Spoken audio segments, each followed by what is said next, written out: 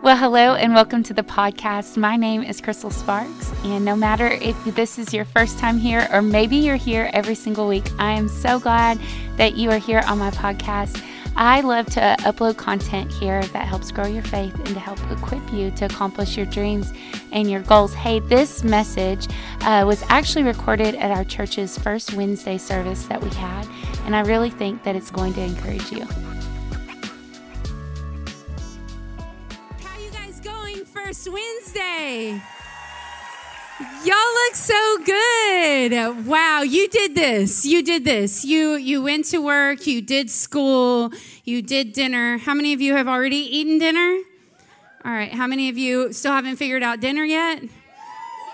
All right, it's about 50-50 in Caddo Mills. Silver Springs, word are y'all out? Come on, can we give it up for our Silver Springs campus? They're joining us today. I'm so thankful to be both here and there with you guys. Man, we're seeing so many lives change. I love Baptism Wednesday. It's so special to celebrate the life change that God is doing. If you're new to our community of faith, hello, my name is Crystal Sparks, and I'm so glad that you are here. We have a saying in our church that we're not for the church for everybody, but we are the church for somebody, and we hope that somebody is you. And so if you do not have a church home, we'd love to invite you back to one of our Sunday services. We have 2 services in Sulphur Springs and 3 here in Caddo Mills. And I promise you this, I think that our church is the friendliest church. And so I promise you we'll make you feel right at home. We'd love for you to come and join a Sunday with us. Well, hey, I'm excited about today's message. If you are taking notes today, and I hope you are, because we have a saying at our church that paper never forgets, you can title this message, No Turning Back. No turning back. We're going to be in 1 Kings chapter 19. 19 through 21, and then we're going to also be reading in 2 Kings 2, and then 9 through 15. You'll get a little bit of Bible reading today. Is that okay? All right, it says, so Elijah left there and found Elisha. Just side note, how many of you guys were not raised in church like me? I was not raised in church. And so whenever I came into church and they were talking about Elijah and Elisha, I'm like, who's the second Elisha and who's the first Elijah? So I'm just going to teach you a shortcut, okay? This is a trick. The one with the S is the second Elijah. The one with the J is the OG, okay? He's the OJ. Okay? So that's the way I remember things. So there's Elijah and then there's Elisha. So let's see if everybody knows. Elisha, is he the first or the second? See, you are officially a Bible scholar. Congratulations. You are so good. See, I had to teach myself these shortcuts because I didn't get Sunday school growing up. So I had to find tricks to remember these things. Okay, so let's pick that up. So Elijah, number 1, left from there and found Elisha, number 2, the son of Japhat, who was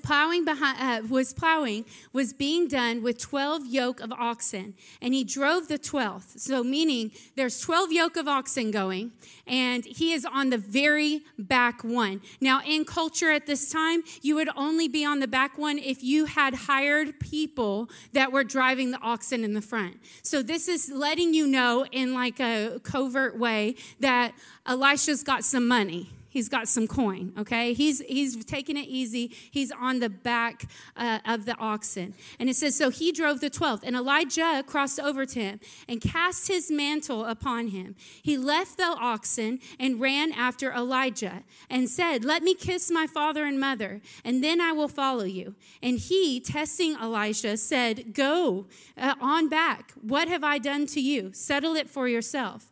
So Elisha went back from him. And then he took a yoke of oxen, slew them, boiled their flesh, and with the oxen's yoke as fuel, and gave to the people, and they ate.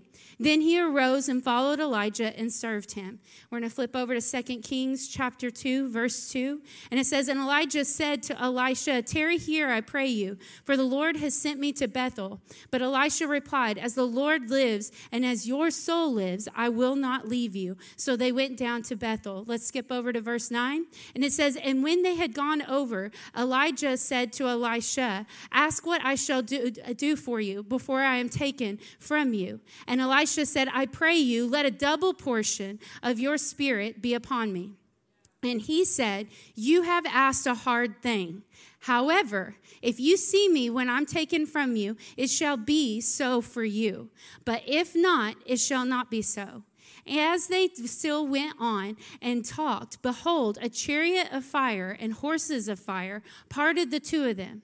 And Elijah went up by a whirlwind into the heavens. And Elisha saw it and cried, my father, the chariot of Israel and its horsemen. And he saw him no more. And he took hold of his own clothes and tore them into two pieces. And he took up also the mantle of Elijah that fell from him, and went back and stood by the bank of the Jordan. And when he took the mantle that fell from Elijah, he struck the waters and said, where is the Lord God, the God of Elijah? And when he had struck the waters, they parted this way and that. And Elisha went over. Can we pray as we continue our time together? Father, we just thank you, Lord, that this is a God-appointed word at a God-appointed time. Father, I thank you that every ear is open and receptive. Every heart will be softened for the seed of the word of God. Father, I declare that every life will be changed, that no one will leave the same. In Jesus' name, and everybody who believed it said, amen. You know, there's something about a calling, right? When somebody calls you to get your attention. There's right ways to call people and there's wrong ways to call people.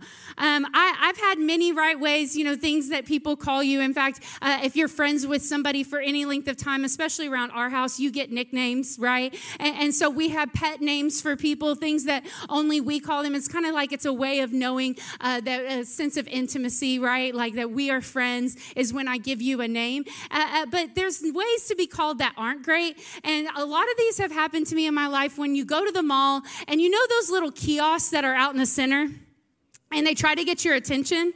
And I was walking one time, I was shopping in the mall. I was with Pastor Nancy from here at our Cattle Mills campus, and I was walking along, and this lady called out to me, and she said, your hair doesn't always have to look that frizzy. I can fix it. And I was like, ah.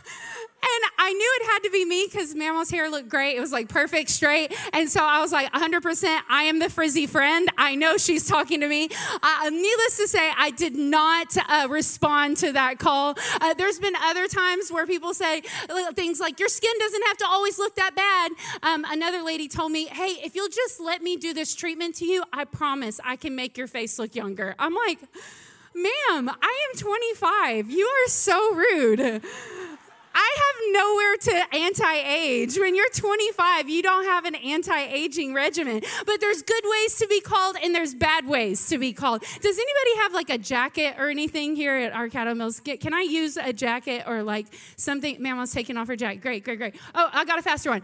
Okay, I picture the Bible. I'm a visual person, okay? Can I have a youth come up here, a volunteer, one of my youth? Just run down here, whoever's the fastest. Okay, Trinity, come up on stage. Y'all give it up for Trinity. Okay, this just became an animated sermon. Okay, so I want you to pretend like you're driving a yoke of oxen. Whatever you want that to look like, go ahead. What would it look like to drive a yoke of oxen? Yeah, they're in front of you. Okay, so you're driving kind of like a car, keeping it at 10 and 2. You're doing a great job. Okay, so quick Bible check. Is Elijah doing the driving of the oxen or Elisha? Let me hear you, Sulphur Springs. Shah, right? Okay, Shah's the right answer. Okay, so Shah is driving the oxen. Elijah's just walking by. Like, he's just living his life. He's got this nice jacket on right here, all right? And he rolls up, and this is what he does. He's out there in the field. He throws this on him, and he just keeps going. Now, I don't know about y'all, but in a normal life, would that get your attention? No, it would not. Would you think that I was weird by throwing a jacket on you? Yeah. Would that be strange? Yeah. Do people usually just throw random articles of clothing at you? No. Y'all give it up for Trinity. Okay. So I do that because when we read our Bibles, we miss the context. Your Bible says that he sees him plowing in the field. He walks up. He says nothing. He doesn't say, hey, boy, what's up? What's your name? Like, how you going? Do you need help driving all this oxen in this field? How long have you been out here? How's your mom and them? Nothing. Your Bible says he throws the mantle at him. Now, the mantle, just so you know, he's not throwing Gucci at him. The mantle at that time was probably what they say, and whenever you study this out, it's dark in color. It was probably dirty, worn, had holes in it, was not beautiful at all. It was scratchy. It wasn't comfortable to wear, but it was something that a prophet would wear because it would make him recognizable to the people around that he was a prophet. He walks by without saying anything, throws this article, this dirty rag at him, and just keeps walking. And for whatever reason, here's your jacket back. Thank you so much. Give it up for Courtney. She did a good job. Good job. For whatever reason, your Bible does not say, he takes off and he runs after Elisha. And I want to tell you that there's some things about us not turning back. And the first thing I want you to write down is there's the call. The call of God happening on our life. And I was on a run the other day and I was praying. I was asking the Lord, I said, why is it that right now, this generation, we can gather huge stadiums and have stadiums full of people and rooms full of people, and yet our world seems to not change? And the Lord said this to me. He said, we have a group of people who are seeking inspiration without impartation. And there is a big difference between inspiration and impartation. Inspiration happens in a moment, and it gets you excited, but it fades away fast. It comes with no sacrifice. It comes with no pursuit. Impartation is different. Impartation carries with it a burden, a sense of responsibility. It is the call of God on your life. And what happened was, because if this would have been in 2021, this is how it would have had to look. Hey, Elisha, come try out our church. We have free donuts. We have great coffee. Our kids program is the best. Hey, if you follow me and you do this and this and this, at this many years, you're going to have this kind of package waiting on you. It would have had to have some perks. But I love that there was no sales pitch. There was no sales pitch. It was just, hey, do you want it or not? And I think there needs to be a generation that rises up that does not follow God for what is in it for them, but there is an impartation of when he touched me, my life was different. See, something was activated on the inside of Elisha, and he knew that this oxen is not all there is in life. And some of you feel a sense of dissatisfaction when you're going to work and you're going to school and everything seems dry and everything seems meaningless, and you listen to a podcast and you're inspired for a moment, but your life goes back down. And the reason is because you've not yet caught the mantle. You've not yet caught the call of God on your life. And I want to tell you that today, God's wanting to activate some people in the kingdom and touch you in a way that you can never go back. There's no going back. The mantle was dirty, it was foul, it was scratchy, it was worn, it was not beautiful, it did not come with tags, and it did not come with promise. But yet at the same time, when it touched him, he knew this is what I was made for. This is what I was created for. Nothing else satisfied. I believe that there is a big difference in being marked and being marketed. And we have a generation of people that are obsessed with marketing themselves on Snapchat, TikTok, Instagram. We're doing all this work to market ourselves. But I believe that our nation will see revival when a generation of people say, God, I want you to mark me. I want you to touch me in a way that I'm never the same. Let me tell you, when you're marked, you don't need to be marketed.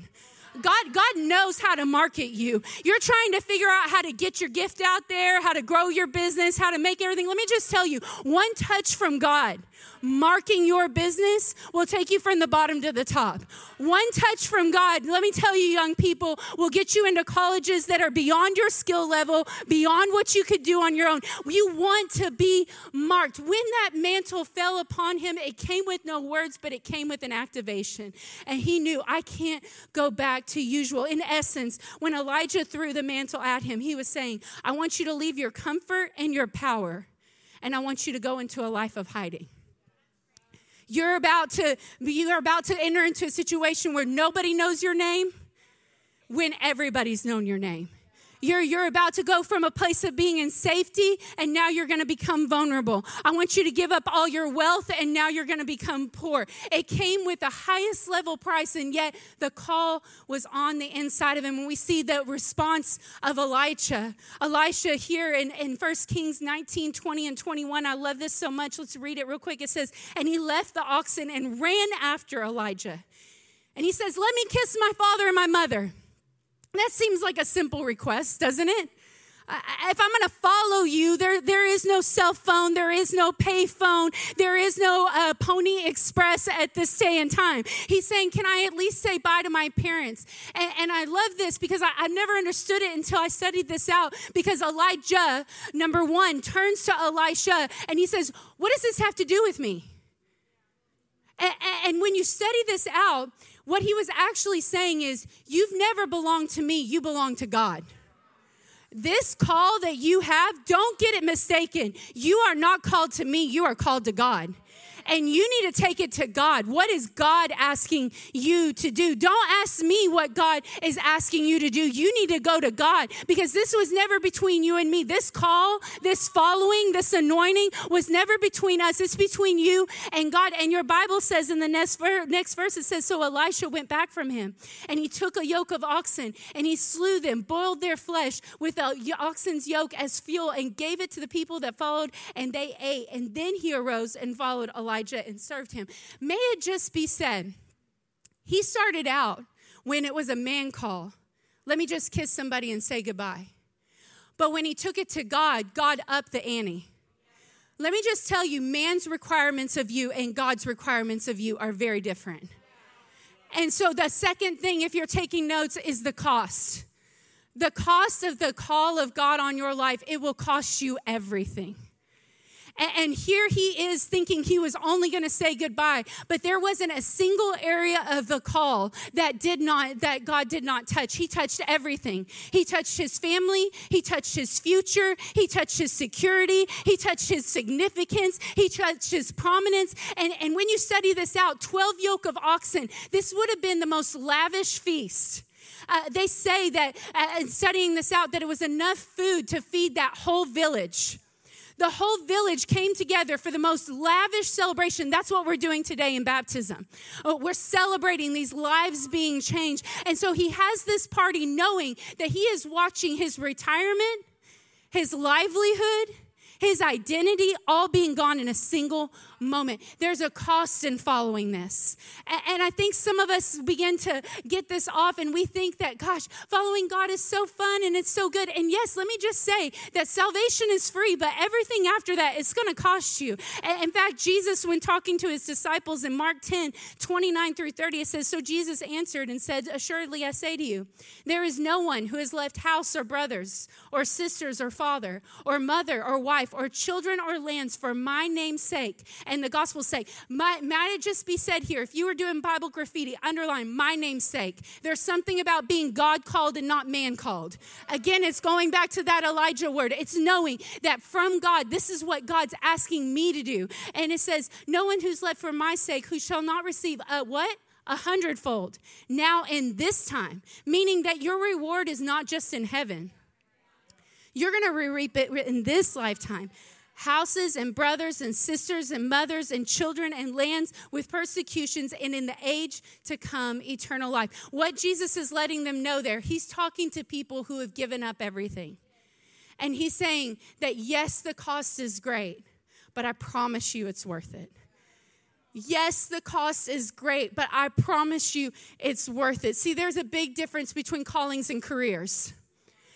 And in a generation where we're looking for the best career, I want to tell you that we need called firemen, we need called policemen, we need called congressmen, we need called teachers. I don't want you just to see it as a career, but what if we begin to see it as a calling? Because with the call of God comes the anointing of God to be able to do what we're called to do. And here this man is, he gives up everything. In fact, Paul describes in Philippians 2:17, he says, I pour my life out as a drink offering to the Lord, meaning this, the minute that you started following Jesus, you getting baptized today isn't something cute to post on Instagram, but it is a marker in your life that the old man is gone, the new one has begun. I'm pouring my life out as a drink offering. I was running the other day. I feel like every story starts with that. I can't help it. It's the only place God talks to me. I feel like, Lord, let my legs always be strong to run. Amen. And I was running the other day, and honestly, the price sometimes is really high. And we've gone through a lot of personal heartbreak in the last year, and I was just at a place where I was like, God, I don't know that I'm willing to pay the price anymore. You know what I mean? Like, if I'm just being honest, I'm like, I don't know that I want to pay the price anymore. I don't know that this call that you have, this thing that you're doing in my life, I just don't know that it's worth it. And the Lord literally told me, he said, the minute you put yourself on the altar, you lost the right to say what I do with you. And I want to just remind some of you of the cost of discipleship. Being water baptized, being saved, it's not just something cute to do. It's saying, I put my life, as Paul says, I pour it out as a drink offering to the Lord. That means I surrender all right of what will happen in my life. Lord, here I am, use me. If you want to move me, you can move me. If you want to take from me, you can take from me. If you want to promote me, you can promote me. If you want to move me out, you can move me out. If you want to move me in, you can move me in. Everything I have is yours. I own nothing. You own it all. And I wonder if there's any people that still today look at this life as that it's not just a thing to say I'm a Christian, but I'm going to actually live like it.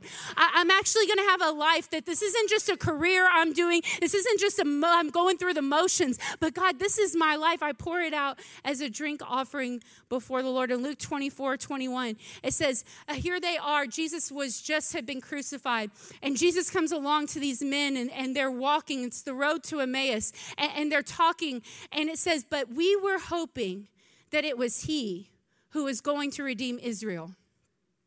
And what was wild is they're saying this about Jesus in their disappointment to Jesus. And I think about this because when we get off in our pursuit, we begin to start looking at our life and we get like me on the road. I don't know, the cost is too great. What you're doing is too big. And we forget that the moment we got saved and baptized, we lost all right to say what God does with our life in the first place. And then we get into a place like these disciples and they start saying, we had hoped it was going to turn out differently. And they thought the circumstances had removed the call. And I want to tell you that your circumstances, your situation does not remove the call of God on your life. And some of you have been saying, well, I hoped that the marriage worked out differently. I'd hoped that the business was going to work out. I had hoped that relationship wasn't going to end this way. I had hoped my financial problem would turn around. I had hoped that I would be healed by now. I had hoped that these things would begin to happen. And all the while, the thing they're hoping for is right there. And what happens is we begin to let circumstances dictate our hope. But the Bible tells us that we're supposed to live from a different place. Hebrews 10:23, it says, let us hold fast the confession of our hope without wavering, for he who promised is faithful. Hebrews 6:19, it says, for this hope we have is an anchor of the soul, both sure and steadfast. In 2 Corinthians 4:18, it says the things of this world are temporal. They're unseen, right? They're the things that are unseen are eternal. So let me just tell you this, that if your hope is up some days and down the other, it's not because the call of God has changed on your life. It's because you have yourself anchored in culture, in results, and in everything else. But when my hope is in Jesus, then that means everything else around me can be shifting, can be changing, and yet on the inside, I remain unmoved. The next thing is the pursuit. Your Bible says in verse 21, it says, then he arose, he followed Elijah, and he served him.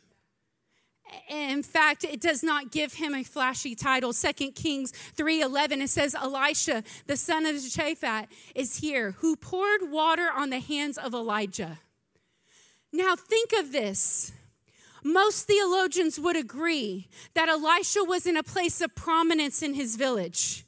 He was in a place of influence. He had money. He had everything he needed. And he went from doing that to being the person who washes Elisha's hands. Like, I don't know about you guys, but that's a massive downgrade. And he doesn't just do it for a little while. In fact, most theologians would say that he served Elijah for 20 years. For 20 years, he washed his hands and heard the word preached. That is it. I want to ask you, what is your definition of great faith? I used to, when I thought about great faith, I can't help but think about Jesus when he said that if you have faith as small as a mustard seed, you could say to this mountain, be removed and cast into the sea, and it would be done for you. And that is one of the most misappropriated verses in the Bible, because the mustard seed faith means this. It's not that your faith stays the size of a mustard seed, but it's implied that it's growing. In fact, the emphasis of the verse is more on the growing of the faith, of this faith seed, than it is about the mountain. And I used to think that great faith was shown in how big we prayed. Like, did I pray for big things to happen, or am I praying for small things? Am I praying for them to be healed of cancer, or am I just praying for them to get better? Am I praying for God pay my bills, or God pay off all my debt? Like, how big my prayers were determined how big my faith is, but that's not what the Bible says. In fact, Jesus asked this question. He said, when the Son of Man returns, will he find faith in the earth? Not will he find people who have paid off houses. Not will he find people with the best jobs. Not will he find people with all their needs and all their wants taken care of. Jesus is looking for faith. So I have come to this realization that the goal in our life is not the bigness of our faith, right? Not the bigness of what we're asking for, but the longevity of it. Elisha had so emptied himself of pride that he was okay for 20 years to go from being the top of the top to now just being the hand washer. I want to ask you, if you're still trying to be the person who's known and seen, you haven't yet burned your oxen. You're still got your plow. And I love this because Elisha was so committed to this call that he burned the plow. He could have sold the plow and made money. He could have taken the cows to the local butcher and had them cut apart and then sold them off and made the money. But he was so sold to the fact that I am never going back. There is no turning back. In fact, your Bible talks about Jesus after the resurrection. Peter, in his dismay, thinking he wasn't going to return, looks at the other disciples and says, what are we supposed to do now? The person we gave the last 3 years of our life to is dead. There is no hope. This is the third day. What are we supposed to do? And so he looks at the boys and says, let's go fishing. They all get in a boat. And while they're out there going back to their plow, going back to what they knew, Jesus calls for them. And your Bible says that Peter jumps from the boat and goes swimming. It's literally like Forrest Gump. Y'all know what I'm talking about when he sees Lieutenant Dan? And he gets so excited that he jumps off Jenny and then Jenny crashes. Y'all know what I'm talking about? That's the way I see Peter in this text. He just jumps off the boat because he realizes my backup plan is not needed. That following Jesus never needed a backup plan. And Elisha knew, if I'm really going to do this thing, I don't need a plan B. Following God is my plan A. There is no backup plan. There is no if this doesn't work out. I want to ask you, have you burned the plow? Some of you still have that person's number in your phone, and the Lord's been convicting you about deleting it. Come on, somebody. Some of you, I remember whenever Brian, we left everything. Literally, we burned the plow. And we came here to Royce City, Texas, and to start the church. And the Lord told Brian, he said, I want you to let every single one of your fire certifications go. And Brian goes, okay. He said, because when things get hard, I don't want you to have anything that you can go back to. And I want to tell you that when we had given all, and we were down to the last $50, if he would have had those certifications, it would have been easy to go back and just start plowing again. That ox would have been ready. The plow would have been ready. But because we burned the plow, we're still having church today. And I want to tell you that some of you, come on, it's time to burn the plow. It's time to get rid of the backup plan. It's time to quit saying, well, if God doesn't do this by this date, then I'm out. No, I'm looking for some people that say, if all I do is wash the prophet's hand for 20 years, that's enough. I don't have to follow for a promise of promotion. I don't have to follow for influence. I'm happy with whatever, because may it just be said that Elijah never promised Elisha anything. And can I just back up for a second to a generation that's forgotten how to be sons and fathers, that it was Elisha's job to chase Elijah. It's not the father's job to chase the spiritual sons. It's the spiritual son's job to chase the spiritual fathers. And he decided, no, you have what I need. I remember this whenever I got saved, and I didn't know the difference between Genesis and Revelation. I knew that God had changed my life, and I wanted everything he had. And so I remember I was there, and I would just be honored to be in the room, just wherever they were. I would sit at the feet with Dr. Terry Sparks and Dr. John Holler, and they would just drop things that they were reading and things they were interested in. And you know what I did? This is something people don't do. I would go and buy the book with my own money, and I would read it, and I would come back and just be honored to sit at the table and say, hey, the last time we were together, you brought up this book and I read it. Just because the honor of the conversation was enough.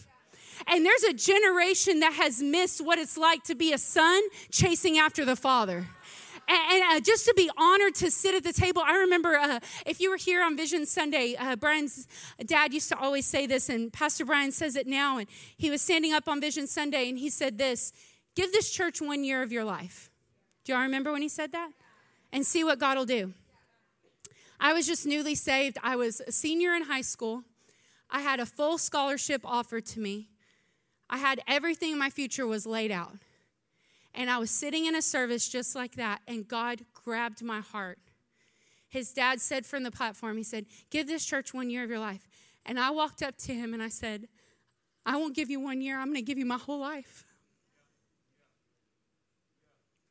I'll give you my whole life.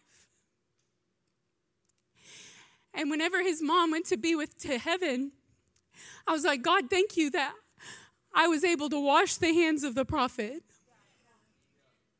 What an honor. I went home that day after service. When I told his dad that, I told my mom, I'm not going to Kilgore. I'm not taking the scholarship. I'm staying here. And she goes, well, what if he doesn't marry you? I said, it doesn't matter. All I know is that God's changed my life, and I can't leave.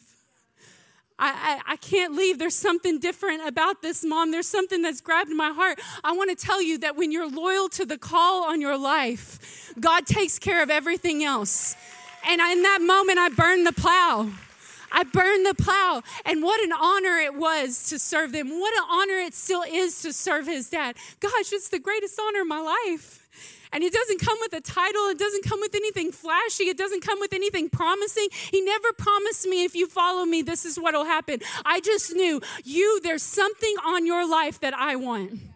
And I will give my life to following that. And I want to challenge some people that I'm looking for a generation of people that have that kind of tenacity. To say, this is worthy not just of my Sunday morning, but this is worthy of me going after for my life. I'm going to serve this house. I'm going to serve this man. I'm going to serve this woman to the best of my ability. So Elijah goes from a place of prominence to all of a sudden being hidden. The greater the doing, the more important the becoming. The greater the doing that God's going to do in your life, the greater the becoming. Think about this. Jesus, who is God incarnate, John chapter 1 says that the Word became flesh. He is Word made flesh. You know how many years he prepared for a 3-year ministry? 30. And you think you should be ready in 6 months. If God incarnate took 30 years for 3 years, think about this. Moses prepared 40 years for a 1-sentence message. Pharaoh, let my people go. Pretty easy, right? But it took 40 years for God to get him ready. I want to tell you, don't rush the process. I thought I was so ready in my 20s.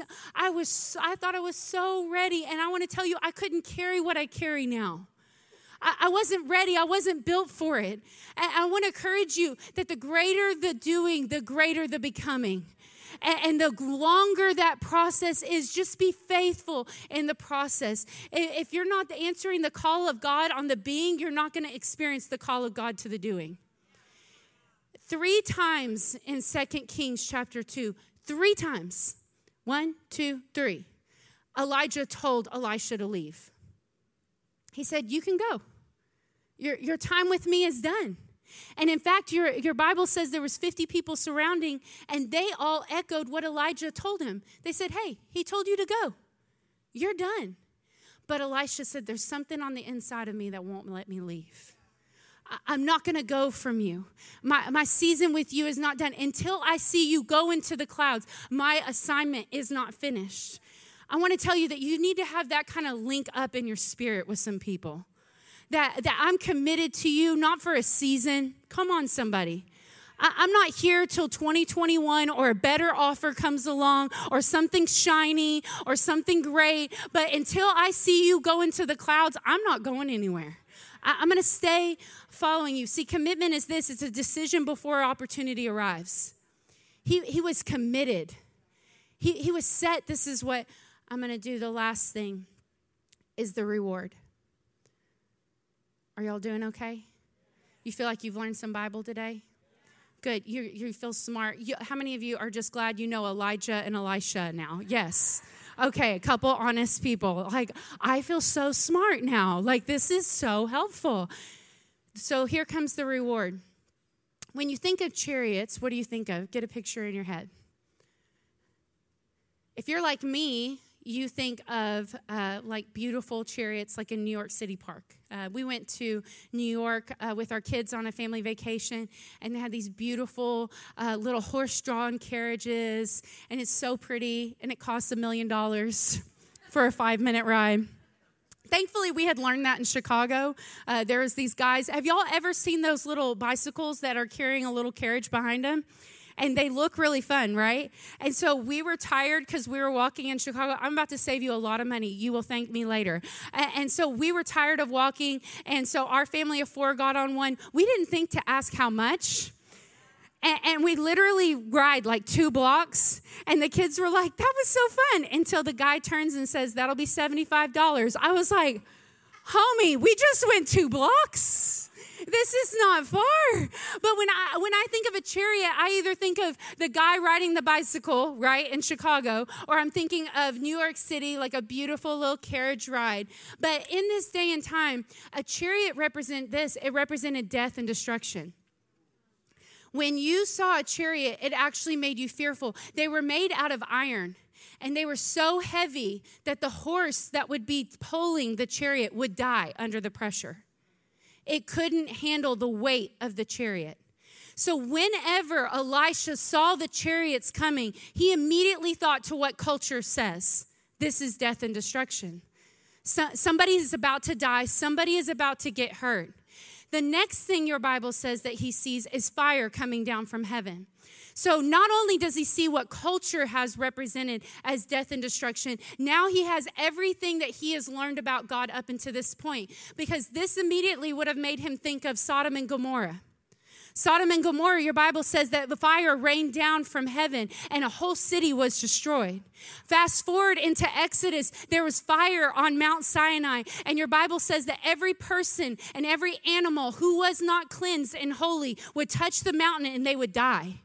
And so he immediately knew that the fire meant the judgment of God was coming down. So he had every religious idea of who he knew about God and everything he knew about culture, both present at the same time. And he gets fearful, and in a moment he cries out, my father, the horses and the chariots, because he knows this is not going to end well. But what is incredible is that the first time in your Bible, you see the fire coming from heaven, but no one is destroyed. You see fire coming from heaven, and yet no one is harmed. And this is what we see, because in your Bible, there's types and shadows of a new covenant. And what Elijah is seeing happening right there, Elisha is watching happening, is a foretelling of Christ.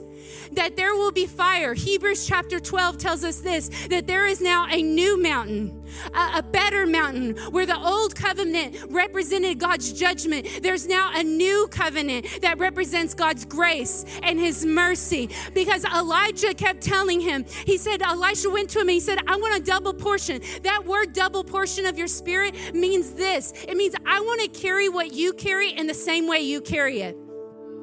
Double portion doesn't mean that it was double on him. It meant I don't want what you carry just to be carried for your lifetime. What if it could go for 2 lifetimes? I always thought that verse, double portion, meant that it was like increased, like it was Elijah 2.0. But actually what he's saying is let what's on your life be on my life. And let God not get the glory for 1 lifetime, but for 2 lifetimes. This is why your Bible says in John chapter 16, verse 7, Jesus tells the disciples, it's better that I go. Because if I go, the Holy Spirit will come upon you and he will teach you all things. And what he's saying is that now through the outpouring of the Holy Spirit, because we see in Acts chapter 2 that fire comes from heaven again. And this time the mantle falls from heaven and a whole group of people now get to carry what one man carried. Now it's multiplied by thousands of times over. I want to tell you that the reward is us being carriers of his presence. That's the reward. It's not that it's just carried out for 1 lifetime, but God multiple lifetimes over. And that what's on my life is imparted into your life because it came from Jesus first. And so what we see in this moment is no longer God bringing judgment. But we see through the outpouring, it's a foreshadowing of what the Holy Spirit would do, that through the Holy Spirit we have gifts, we have callings, we have ability, and all of a sudden Elijah receives an empowerment that he had not received before. And his first call to action of this calling was to pray. And he cries out and says, where is the Lord God of Elijah? But in that moment, it was no longer just the Lord God of Elijah. It was the Lord God of Elisha. And from that moment forward, he became a carrier of God's presence. I want to tell you that the reward in our lives is that, as Jesus said, it's better that I go. Why? Because what's on him is now on us. I want to encourage you, as you're getting baptized today, there's a call on your life. There will be a cost. Your part is the pursuit, right? But with it comes the reward. And I want to encourage you that the reward is so worth it. And maybe some of you, because of what, maybe you're like Elisha right now, and you have what culture tells you about God, and you have what religion has told you about God, and it has made you fear the presence of God. But from that point forward, we see Elisha doing this, boldly entering into the presence of God. Why? Because everything he knew about God had changed. And some of you, there's been a wall between you and God because you feel like the only reason why he would come is to judge you. But I want to encourage you, because of the new covenant, he comes to you with grace. He comes to you with mercy. He comes to you with his love. Can I pray for you today, right where you're at? God, I just thank you. Lord, I thank you for every person. Lord, right now, I pray for every person being baptized. God, I just declare, Lord, that you're calling them. Lord, that this will be a marking moment on their life.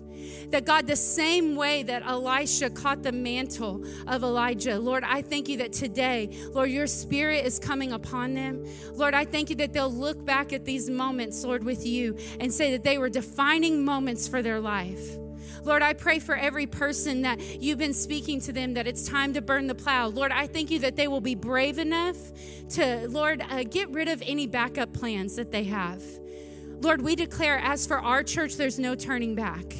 As for our lives, there's no turning back. There is no other plan. There is no other way. Lord, we found the words of everlasting life, and they're yours and yours alone. Father, we thank you for all that you're doing, Lord. Whatever the cost, whatever the path, we say yes.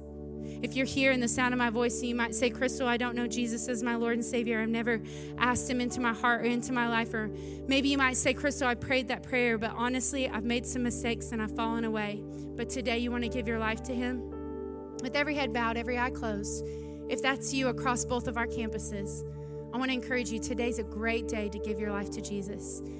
If that's you, in the sound of my voice, can you lift your hand on the count of 3? 1, 2, 3. Lift your hand in this place. Thank you, Jesus. Let's pray this prayer together. Say, Lord Jesus, forgive me of my sins. Take my sins, and by your grace, I take your righteousness. I make you Lord of my life. I give you all that I am. I hold nothing back. In Jesus' name. And everybody said, amen, amen. Can we give it up for every person who just prayed that prayer? We're so proud of you.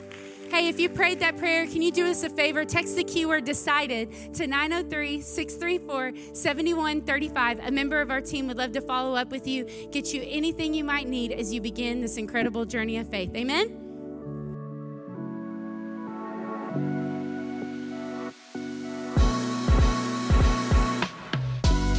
You got so much out of today's content. Can you do me a favor and hit the subscribe button so you never miss out on any new content here on my podcast?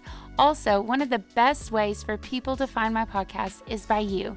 If you will, share this podcast on your social media or maybe text it to a friend and help me get the word out so we can help others. Also, everything you need to know about today's podcast will be available down in the show notes. I also have a link for you to stay subscribed to my emails so you never miss out on anything that I have going on. So, hey, thank you so much for being here, and let's do something awesome for God this week.